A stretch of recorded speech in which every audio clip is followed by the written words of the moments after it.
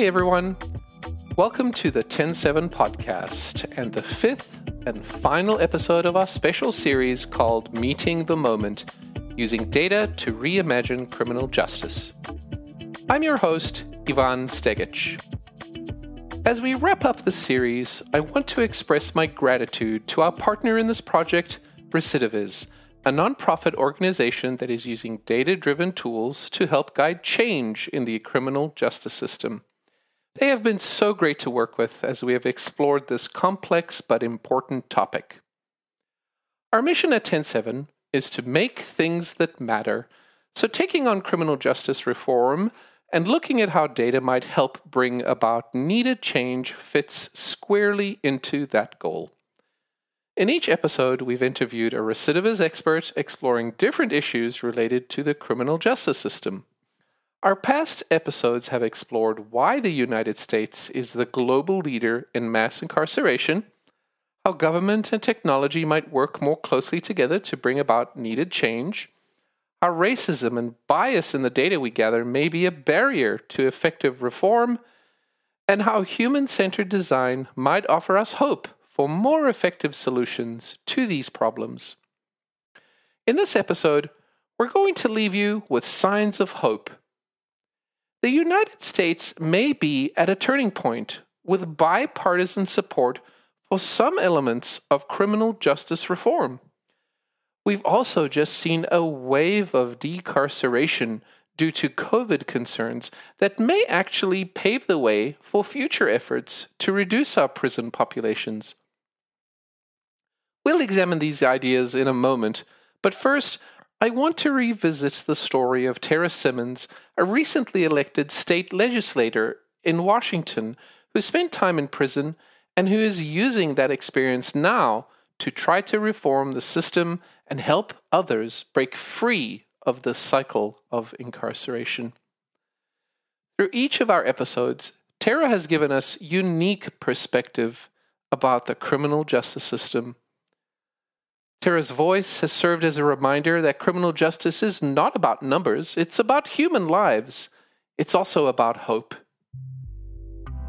Here are some of the highlights of Tara's story and the lessons we can learn from her experiences, starting with the events that led to her time in prison. The biggest charge was delivery of my oxycodone. So I sold to an informant, a few pills. I wasn't like pushing kilos, but it's still illegal, and that was the charge that actually sent me to prison. But then I was also charged with possession of drugs, possession with intent, unlawful possession of a firearm because there was a gun in a rental car of mine. And then theft, organized retail theft. I was stealing from Walmart to support my habit. So those were, I got 5 charges all at once and ended up with a 30-month prison sentence. It was actually something before I was ever arrested. I knew that I was struggling with substance use disorder, but I didn't know where to go to get help. I was really afraid that if I told my providers that they would turn me into the nursing board and I would lose my nursing license. I didn't know where I could go without also getting negative consequences. And that's part of the problem, is that we stigmatize substance use disorder in such a way that it is illegal and that there is negative consequences and it affects other areas of your life, such as losing your children or losing your professional license or something like that. If I could have went to the police and said, here's my drugs, I need help and hope, not handcuffs, that I think that would be really great. I went to work release 4 months before I left prison. So I still count that as part of my period of incarceration, but it's like a halfway house where you can actually go in the daytime and look for work and things like that. So I ended up, getting a job at a fast food restaurant. But what I really wish I would have had when I left prison was not a criminal record that continues to haunt me to this day, because it, kind of kept me out of qualified jobs that I could have done that made a lot more money. And so basically, the criminal record itself is kind of a punishment to lifelong poverty. And that's what I really wish I would have had, is not a criminal record. You've done your time, and it's hard to survive after that. The person who ended up representing me in the state Supreme Court was none other than Sean Hopwood, who had become a lawyer in Washington state after robbing 5 banks at gunpoint and serving 12 years in federal prison. So the irony of that alone was kind of amusing. And of course, he did amazing advocacy on my behalf. Something happened that day that never happens. Usually it takes the Supreme Court, 4 or 5 months at least to issue an opinion. And we left the courthouse that day on November 16th of 2017. And we thought, we might hear back in April. And came home, and within hours, the Supreme Court issued a unanimous decision allowing me to take the bar exam. So it was pretty special. Formerly incarcerated people are an identity that needs to have representation also. We face, so many challenges from early childhood through educational systems, through healthcare systems, and obviously the criminal justice system. But our voices are never really centered in these discussions about how we're going to improve systems. I did it for a lot of reasons. I also did it because I love my community here, and I want to make sure everybody has a first chance so they don't need a second chance later on in life. Tara's path from prison to being a public servant and a leader in her community is inspiring, and it gives her unique perspective on how difficult it can be to break free of the criminal justice system. As a final thought from Tara, I asked her what advice she would give to people who are incarcerated right now. I would just say, do not give up hope, because laws change. You have people that are advocating for all kinds of opportunities to have resentencing. I don't care how long you've been sentenced to. Don't give up hope. Continue to find a purpose, even if you're incarcerated, around mentoring or supporting others who may have a sooner release date than you, because there are people advocating for you as well. And then make sure you have a plan for when you come home, a really thought out plan about, who are you going to call at 2 a.m. when you wake up with a nightmare around maybe some abuse that you endured while you're incarcerated, or how are you going to maintain your sobriety? How are you going to survive financially? Be thinking about all of those things so you can be well prepared when you come home and not ever go back.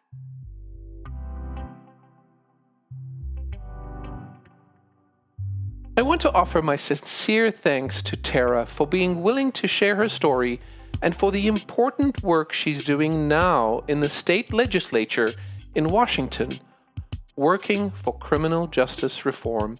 In many ways, the issues around criminal justice seem so immense, it's easy to get discouraged and to feel like nothing will ever really change. Thankfully, this is not the case. In recent years, we've actually been making progress, and the momentum for reform may be building. To delve into the current trends and possibilities, I'm pleased to welcome Taryn Patel-Wilson, a product manager at Recidiviz. Taryn, can you tell me a little bit about yourself and about your role with Recidiviz?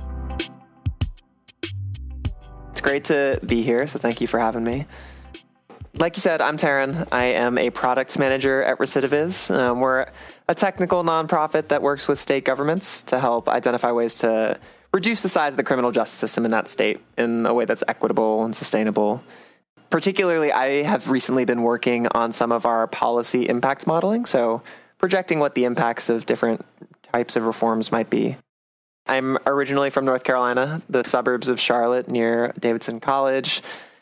I went to Yale, where I studied computer science, learned a lot of different things. At this point, sort of was a little bit of my intro to criminal justice, but after I graduated, I moved to the Bay Area, where I worked at Google for a number of years, and then for the last 2 years, I've been at Recidiviz. It was a bit of a windy journey to get to Recidiviz, but I started as an engineer, and so worked on a lot of our initial platform developments that we've done. And then the last couple of months, I have been working as a product manager, working on some of our policy work that I'm happy to dive into as well. What exactly is your role as a product manager?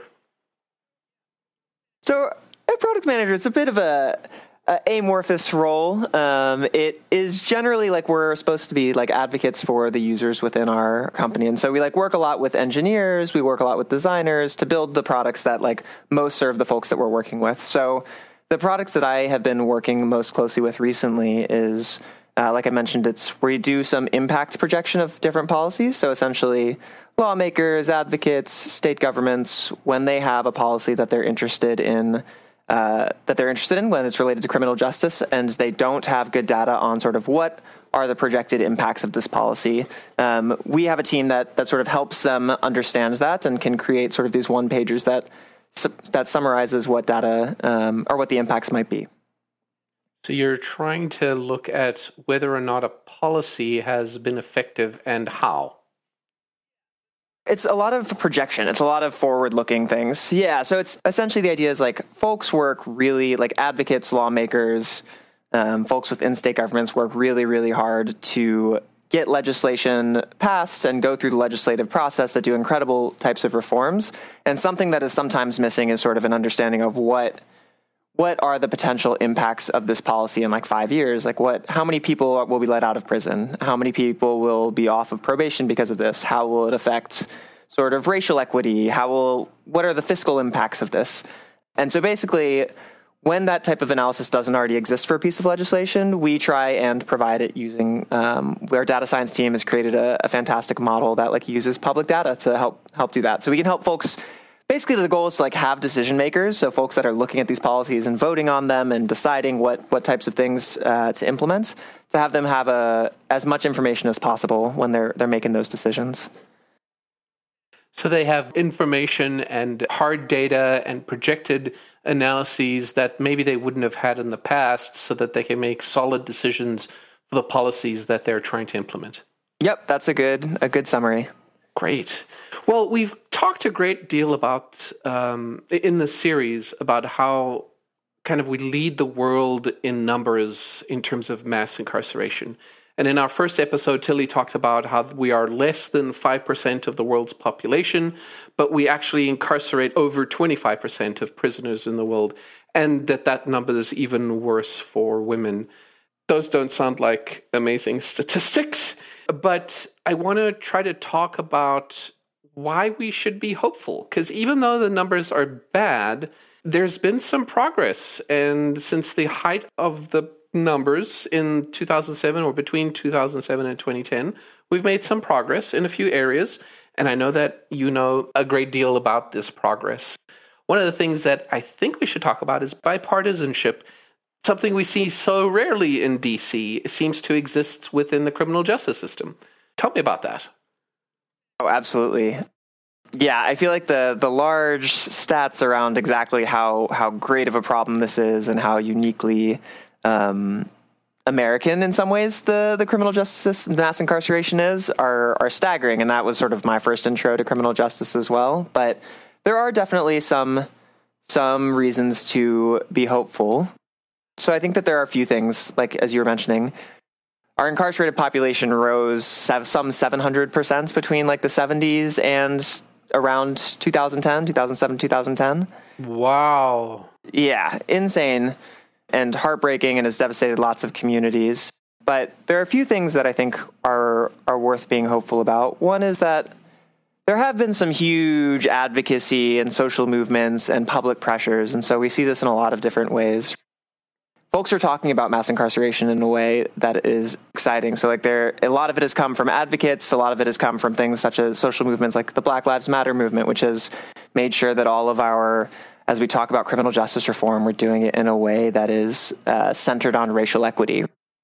So understanding like the ways that our criminal justice system, not only is it enormous, but it has also like affected certain communities in really like Black and brown communities in disproportionate ways.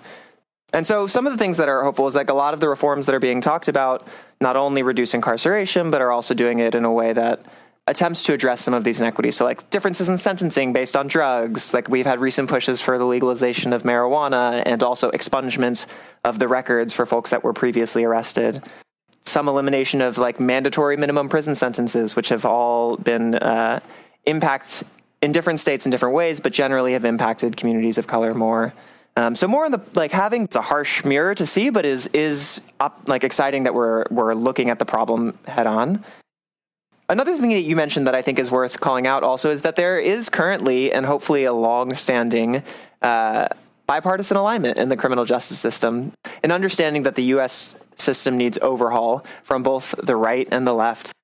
I do a little bit of policy modeling for folks that ask for it, but you see folks from the far right, from the far left, large national nonprofits, small grassroots organizations, religious communities, people from all perspectives that definitely like differ on exactly what the specific policy implementations might be, but generally agree that there needs to be a smaller, more equitable footprint of the criminal justice system.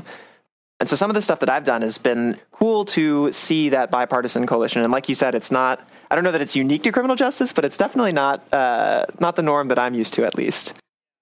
Do you have a feel for what that nugget is that actually makes it bipartisan? I think that part of it is sort of the starkness of how it's like from the numbers and from a standpoint is just so starkly obvious that this is a problem, right? That there are like our population increased, like I said, 700% over the last several decades, that we have like 5% of the world's population and 25% of the world's incarcerated population. Like none of this, it's like, it's pretty hard to refute. I think that there is an issue. And so I think that has helped. It seems like folks come at it from different directions and different things matter more. I think that there's just like a lot that is wrong with the criminal justice system. And so there's parts that everyone can get on board with. And it's easier to work together when you're basically agreeing that the problem is there, but certain aspects of it are more important to some people than to others. And so it's easier maybe to work together when that happens. Yeah, 100%. And also what's been like there has been progress. So I don't mean to like we've mentioned some of the terrible stats around like the increase in prison population, but from the height of mass incarceration until 2020, sort of pre-pandemic, there was about a 9% decrease in the prison population, which obviously there is still like a long way to go given what has happened in the decades previously, but that does provide some hopeful momentum that we're moving in the right direction, right? And so like if we can keep this bipartisan coalition, if we can keep some of these public pressures and build on that momentum, hopefully we'll continue to move in the right direction. So that is hopeful. So we've reduced the incarcerated population by 9% in 10 years. And in the previous 40 years, we saw a 700% increase. So comparatively, not a whole lot, but still moving in the right direction. Has there been a reduction in racial disparities as well? In certain areas, yes, there has been. So some of the admissions statistics have changed. I know that there are a lot of new reforms that have been aimed at addressing some of the racial inequities that our system has had before. So some of the like changes in drug sentencing to make sure that there isn't an overwhelming majority of Black and brown folks that are disparately impacted, or some of the like expungement of marijuana records that we're seeing very recently is sort of a call to try and reduce some of the disparities that previously existed. So we're definitely seeing people focus on it, and there's definitely been progress made in that sense. That's great. That's really great. You've talked about policy impact studies and modeling. That makes it sound like legislators are starting to actually look for data. Like they're actually looking at numbers to sort of drive their legislative decision-making. Is that a fair assessment? Are they actually interested in data? Or am I extrapolating too much here? That's definitely right. Legislators are looking for data to help drive their decisions. And like I was saying before, it's hard. Like there's advocates, like lawmakers, people within state governments all do incredible work to get legislation and policy passed. And their work spans lots of things, right? They identify the problems, they're building public sentiment, crafting narratives, getting folks excited. But what can be missing, especially in criminal justice policies, is sort of what is the impact of this potential policy? Like what do we expect to have happen in 5 or 10 years? Like, how many people will be out of prison? Will there be fewer admissions? How will this affect racial disparities? Like, what are the cost? Like, how much will this cost? Like, will this cost things? Will it save the state money? And all of those things matter to different people at different times throughout the legislative process. And so that's like, what I was alluding to is some of what we have been working on is for anyone who asks us whether isn't already impact statements, because there are nonprofits and other folks that are doing this as well. We try and project sort of the impacts of what a policy might be. Basically, with the whole overall goal is that like folks who are actually making the decisions about what policies pass and which don't should have a full picture of what the policy could do or what the projected impact is going to be as they're making that decision. Is there a way you can talk about a specific example or something that you've recently worked on that might give us a kind of more insight into the specifics of this? For sure. I realize that that's a bit abstract without a concrete example. So one of the things that we helped work with, obviously we did a small part of it, but we helped work on a probation cap bill in California at the end of last year. The idea with probation is that it's supposed to be an alternative to prison time where folks are under supervision. The idea is that it prevents people from committing new crimes or catches folks when they do. One of the things that's interesting about the U.S. is that we have about 4 million people on probation. Our average probation rate is about 400% greater than European countries, so we use it a lot. Is that good or bad that we use it a lot? In a lot of ways in the criminal justice system, it seems like we are doing it more so than all of our counterparts. And one of the things that's interesting about probation research, there's actually a lot of research that all of the things that people are worried about with probation, so catching new crimes, generally that happens within the first couple of years of probation. So there's a lot of research on this, some from the Department of Justice. And it turns out that after a certain amount of time, that probation is less effective at catching the things that people are scared about. And it's more effective in catching things such as, in criminal justice, it's called like technical violations. So those are violations that aren't new crimes. So no, someone didn't break the law, but that they broke some of the rule of their supervision. So it could be that they didn't meet with their parole or probation officer, or that they missed a specific type of test that they were supposed to take. Or they broke the speed limit and got arrested as a result because they were on parole, or probation, rather. Exactly. So all of those things that you were just mentioning are things that are not breaking the law. The folks who have super long probation sentences, if the research shows that it turns out if they're not committing new crimes, but they're getting caught back up in this incarceration system because of technical violations, like that's a huge problem. And so the probation cap bill was essentially California lowering the maximum length that someone could be on probation to what it thought made sense based on this research. We were able to use data that was available to model how many people would be impacted. What is the potential impact on racial disparities? What is the potential cost avoidance? So like how much money is the state not going to spend by having fewer people on probation? We worked very closely with an advocate partner who was working with other advocates and lawmakers, and we had data just be a very, very small part of this entire process. But it was helpful in making sure that the decision makers had access to not only everything that everyone else was providing, but also had an understanding of what the potential impacts of this particular piece of reform could be. We're certainly not the first folks that are working on this. There are tons of organizations that do some of this analysis, but it's super exciting, I think, to think about what if the new norm for criminal justice legislation or any type of legislation was that we had an expectation and an understanding of what the impacts could be. The fact that you can use data and modeling to try to understand the effect before you actually implement it and to make a sound decision based on that analysis is I almost feel like this should be the de facto standard. Why aren't we doing this if we're not doing this? Would love it to be the standard. I mean, there are several reasons why it isn't as ever everywhere as you would expect.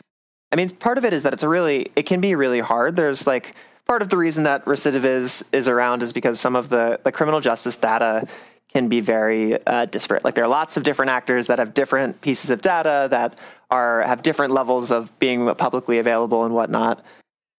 And that sounds like a symptom of the fragmentation of the criminal justice system that we've also talked about in the series as well. There's so many different organizations, governments, local states, courts, all of these places that all store their own data in their own way, and there's really no way to no easy, good way to consolidate and collate it all.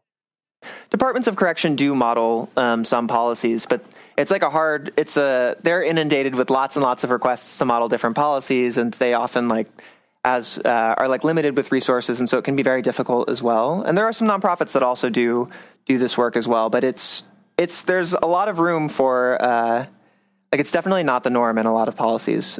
So I am excited to help do our small part in making it more of the norm. Tell me about the feedback loop.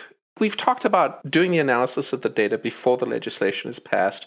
What about after it's passed and measuring effectiveness of legislation and closing that feedback loop? And tell me why that's important and what's being done right now.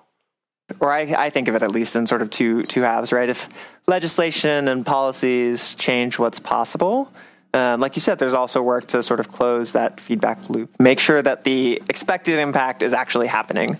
So let's identify what the upside could be with this legislation, and then let's also achieve that upside. Yeah, it's another side of the story. It's we passed this amazing legislation. What actually happened? Did it have the impact we expected? Did it not? Who is it affecting? And that's a really important question that is sometimes hard to answer. So an interesting example that we've encountered is in our work with one of our partner states, Idaho, who's been an incredible partner and we've worked with for a couple of years. A couple of years ago, I want to say in 2017, there was this incredible victory that was won, and there were a lot of new reforms that were targeted at improving outcomes on supervision. So helping folks that were either on parole or probation improve outcomes and get off of it and not go back to prison and succeed, right?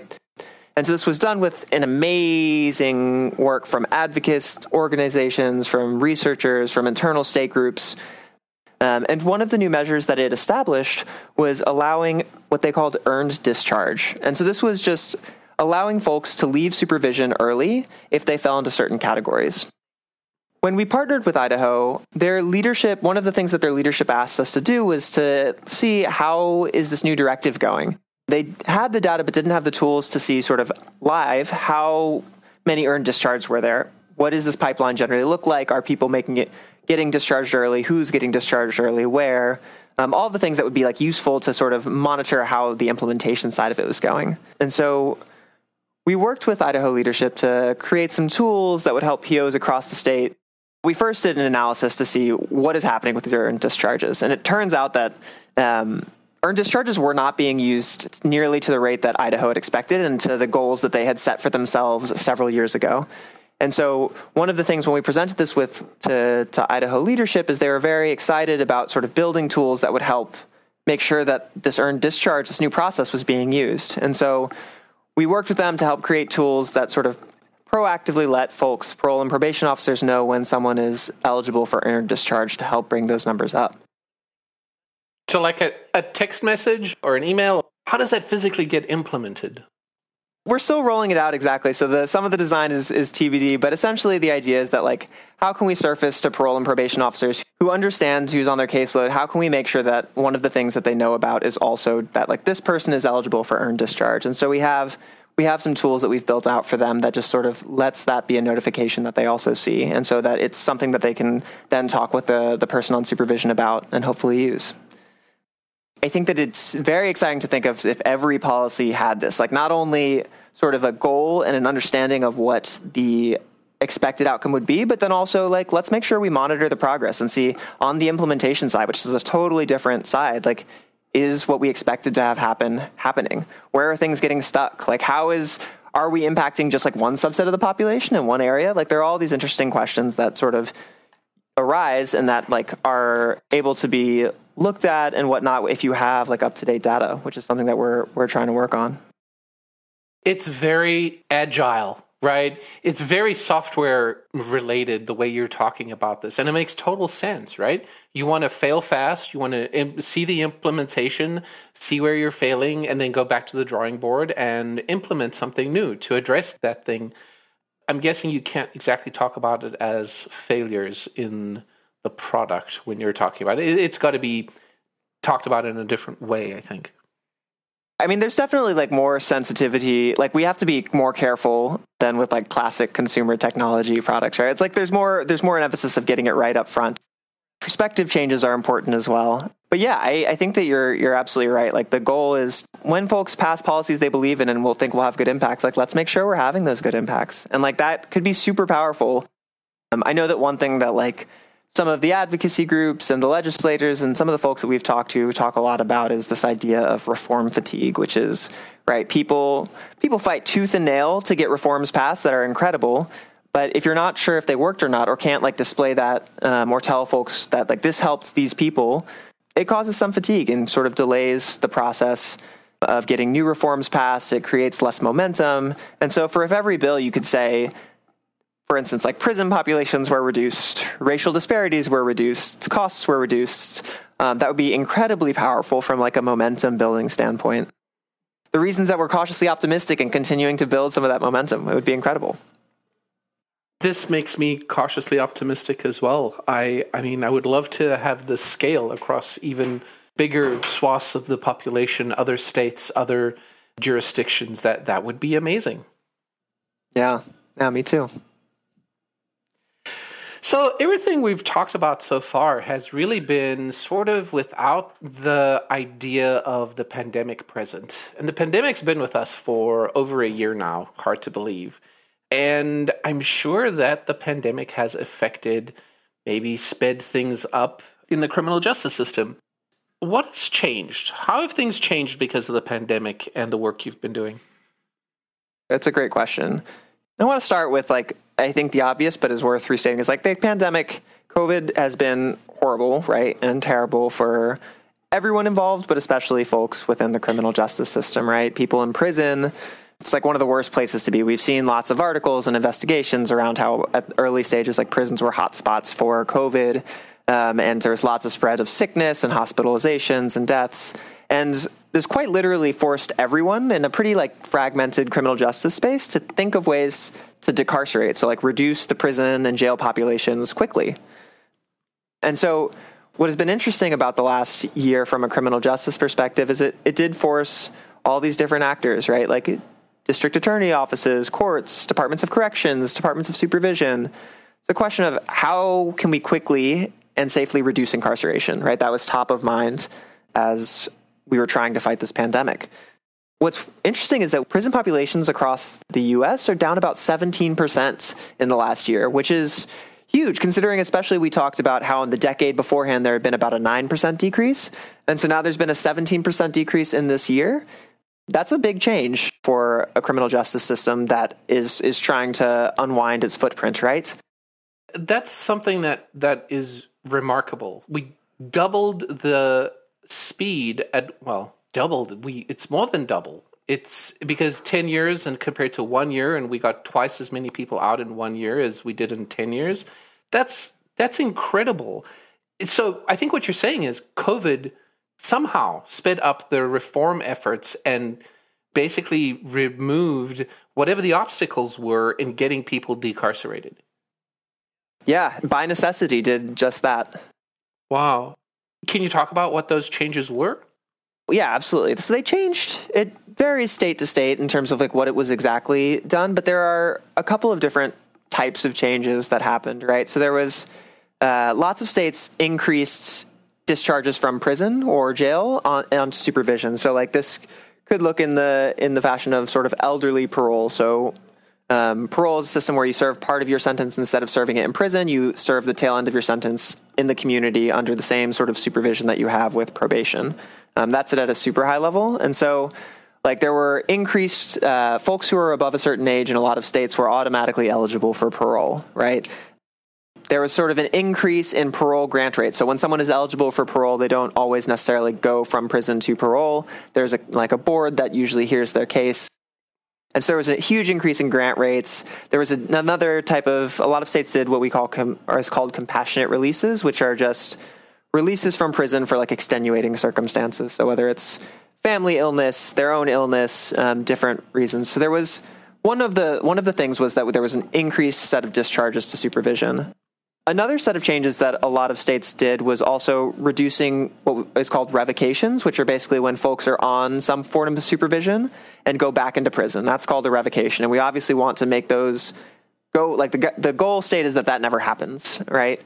And so there were a lot of different things that happened. So there were some increased leniency on technical revocation. So like the types of revocations that we were talking about that aren't breaking laws but are breaking rules of supervision. There were some places that had reduced penalties for some technical violations. Some folks suspended some of the types of drug and alcohol testing as a part of that. And so that's like a series of changes to the way that people experience their sentence or whatnot, or whether people transitioning from supervision to incarceration. But there are also like a host of operational changes that made life less burdensome for people. Places relaxed some of their contact standards with parole and probation officers and maybe made them less frequent for folks who are on supervision. They, like the rest of the world, have had to like operate in a remote basis. So like contacts with the PO, a parole or probation officer, can in a lot of places can be done over phone or by video chat, as opposed to having to go into the office. And similarly, like things like the parole board, the folks that meet to decide if people should actually go out on parole or not, can be done remotely. And so some of these things are like seemingly small, but can have big impacts. It's interesting because like a lot of like some of the changes that impacted these numbers were temporary for sure, right? Like closure of courts, reduced number of arrests for the pandemic might be more temporary, but some of these are like big changes in like the way that we let folks in and out of the system. And so there's like a big open question of now that we can see a little bit of a light at the end of the tunnel with the pandemic, and as the vaccine rolls out, like which of these policies are going to stick, right? Like which ones made sense from a data perspective? Which of these can we continue? It strikes me that the pandemic was a catalyst to all of a sudden make all these changes just to get the numbers down so that the pandemic isn't worse on the inside in prisons than it could be. I wonder if it hadn't been for this catalyst of the pandemic, how long those changes would have otherwise have taken. And to me, it's like, well, if we could do them seemingly overnight because there's this thing called the pandemic, what other changes are there that we're not making, that we're making other excuses for, that we could just do overnight and maybe get additional results? We had this moment because of the pandemic where everyone was focused on the same goal of decarceration. And like one of the big questions is like how we did a lot, obviously, and moved much more quickly than folks were expecting. How can we continue that, right? Like now that we don't want the pandemic to be the only reason that there's this sort of collective focus. We're at a super unique point, right? It's like we did a giant experiment of a bunch of different decarceration policies across the US. And now we're at the point where we're sort of can go in either direction, right? Like how, like in an ideal world, like how do we take sort of where we are now and use this as the new baseline to build decarcerative changes, right? Or like the other direction is like we want to make sure that we don't bounce back to sort of the populations that we had a year ago. That's a risk, isn't it? That we had this decarceration that was monumental over the last year because of the pandemic, and then all of a sudden everything bounces back. Definitely. And I'm hopeful because it does seem like there has been a lot of momentum, and I'm hopeful that we can capture some of that, and that data will play some story of showing folks like these are the types of changes that happened. And if we can show what the impacts were generally, like there was no increased recidivism, et cetera, there are definitely stories to tell based on the data about like what worked well and what didn't. I think that the incarceration system is also going to be held a little bit under a microscope as well, because sort of the collateral consequences of the pandemic that aren't medical, but like it's a huge economic crisis. Incarceration in states is the third biggest category in the state budget, which behind healthcare and education. And so states are going to have to face budget cuts and have like a lot of scrutiny on sort of where they're spending money. And so if there are changes that are both make sense from a decarceration standpoint, but also save the state money, it feels like those should be front and center, or could be front and center in a lot of folks' mind. And it does seem like a lot of the reforms that happened around sort of the peak of mass incarceration were some of the fallout from the 2008 recession. So there are reasons that point us hopefully towards the latter of that we're going to continue with these changes and continue to move forward and continue to build momentum. But we're at a super interesting inflection point.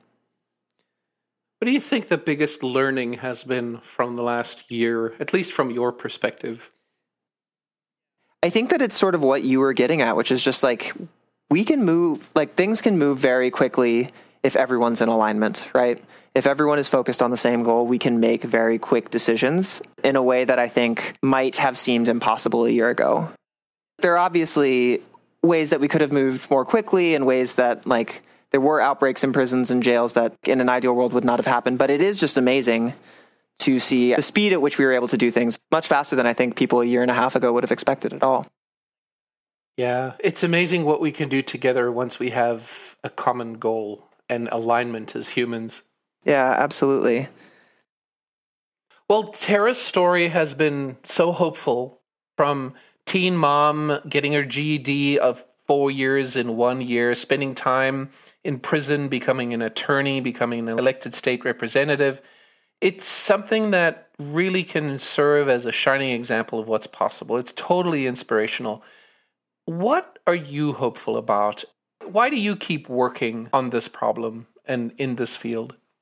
I totally agree. That story is hugely inspirational and incredible and just like reinforces all the reasons that we need to make sure that folks who have been impacted by the system are front and center of all of these discussions, right? I think that there are lots of reasons that I am continued and excited to like continue the work that we have. Like part of it is, I think, like hearing about stories like Tara and like really like we do a lot of data work, but like also it's amazing how like data is awesome for quantifying and showing folks the scale of impacts, but it's also like the hearing human stories and hearing folks like personal narratives is also incredibly powerful. Personally, one of the things that I have, as I mentioned, have been involved in some of the, like talking to a lot of different advocates and lawmakers across the U.S. that are interested in this and sort of seeing the like disparate places like across the U.S. and across the like from all sorts of different types of organizations, talking to all sorts of different types of people who are all focused on this issue is extremely exciting and motivating and something I knew about, but like hadn't like interacted with in the same way that I have recently. And I do think seeing a lot of the push for criminal justice reform from like a racial equity lens that's been coming from a lot of the Black Lives Matter movements has also been really inspiring. Could go on and on. There are lots of reasons that I'm continually excited about the work, but those are a few of them. Thanks for your time today, Taryn. It's been awesome talking to you. Thank you for the energy you've brought to the episode, to the knowledge that you've been able to share, the data, and to your perspective. And appreciate the time that you've had with us today. Yeah, I appreciate it. Thanks for taking the time today as well. Meeting the Moment, using data to reimagine criminal justice, has been a partnership between 10/7 and Recidiviz. If you missed any of the episodes, want to listen again, or wish to share the series with someone, you can find all the episodes at 107.com/moment. I now want to take a moment myself to thank the people that made this series possible. First, thank you, Tara, for being willing to tell your story. Your arc is inspirational, and I hope we'll be able to get to a place in our country when we no longer need those second chances you spoke of. Thank you, Clementine, for your inspiring leadership of Recidiviz, something without which this series would not have been possible. It's been a joy to have met you and to have worked with you. Thank you. Thank you also to Marie, Lisa, Tilly, Andrew, Julia, Serena, and Taryn for preparing, for meeting, for revising, for reviewing, for thinking, and for using each of your voices to show the empathy you all clearly have and that our world needs. Thank you to the entire team at Recidiviz for partnering with us to make this series a reality.